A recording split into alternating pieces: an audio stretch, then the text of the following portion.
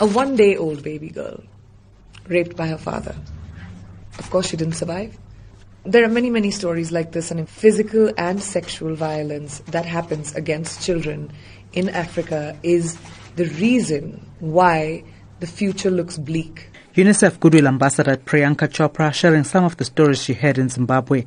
She met with children who've survived sexual violence.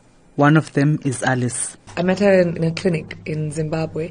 She was 13. She was raped at 11 by her uncle, repeatedly for about 2 years, and her mother didn't know about it because her mother would go to work until she found condoms in her room and figured out that she was sexually active, but by then she was already pregnant. And this girl at 13 is a mother of a child, and all she wants to do is go to school.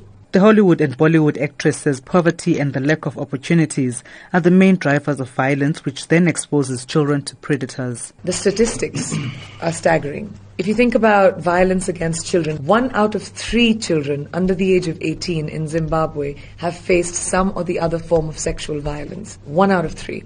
And South Africa, that number is 1 out of 5. That's an epidemic. It's not a problem. And it's our problem to solve. Chopra has described as examples of bravery across the world the 82 Chibok schoolgirls who've been freed after militant group Boko Haram kidnapped them. Almost 300 teenage girls were abducted from a boarding school in northeastern Nigeria in April 2014.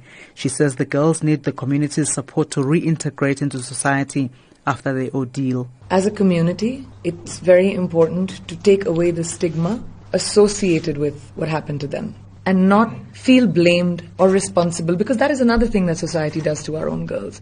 It was your fault. You must have called for it. You must have asked for it.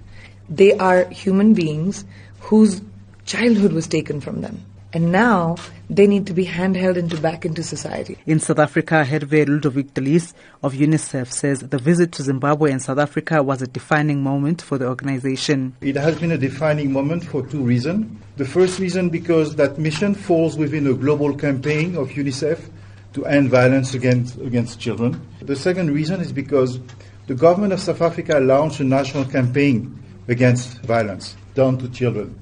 On Saturday, UNICEF hosted a fundraising gala dinner and raised 600,000 rands towards helping children across the world.